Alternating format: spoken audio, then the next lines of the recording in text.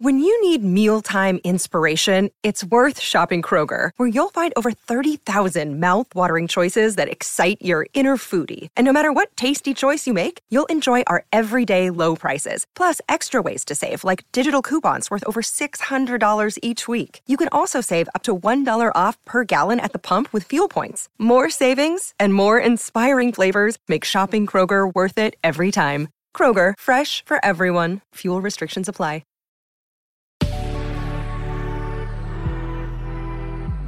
Good risings. I'm Liz Earnshaw, and this is Hash It Out. No matter who you are, you can't avoid experiencing grief at some point in your life, because life is all about patterns of beginnings and endings. You'll experience grief in response to many different endings: the ending of an era, a relationship, and ultimately the ending of life.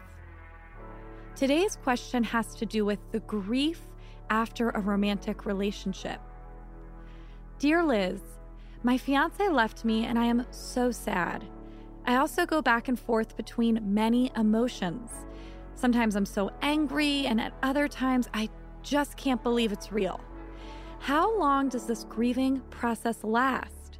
I don't want to cry and react to this anymore, but it just happens for me non-stop. Grief after the end of a relationship is incredibly painful.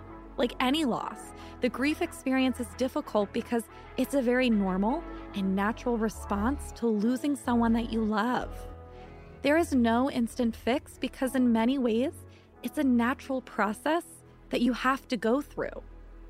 Your question, though, pertains to the grief at the end of the relationship, and so this week I'm going to focus on that. One thing I find to be true is that when we grieve a breakup, it can feel incredibly lonely. When I work with people who are grieving, one of the biggest challenges that they face is the lack of understanding and support from the people around them. Many people might dismiss how painful it is for you. They might not even recognize it as grief.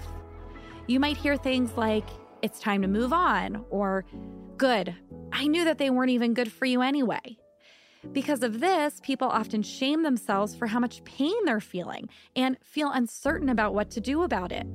I hope that as I talk about common experiences with grief this week, I can validate your experience and I can explain to you why you might be having it, while also offering you some tips for relieving it. Your grief at the end of a relationship is real and it's painful. Regardless of whether it's for the best or not, it's going to cause you to question a lot of things in your life. It's going to leave a hole that was once filled with rituals and connection and dreams and hopes.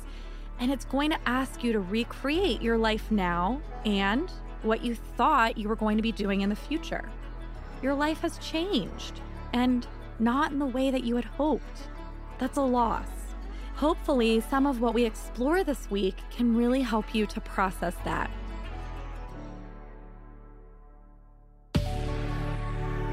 I'm Liz Earnshaw, and you can find me at Liz Listens on Instagram. Thank you for listening to Good Risings. If you enjoy this podcast, please let us know by leaving a review. We love hearing from you. Until next time, love on your loved ones, and when that gets hard, tune in to me to hash it out.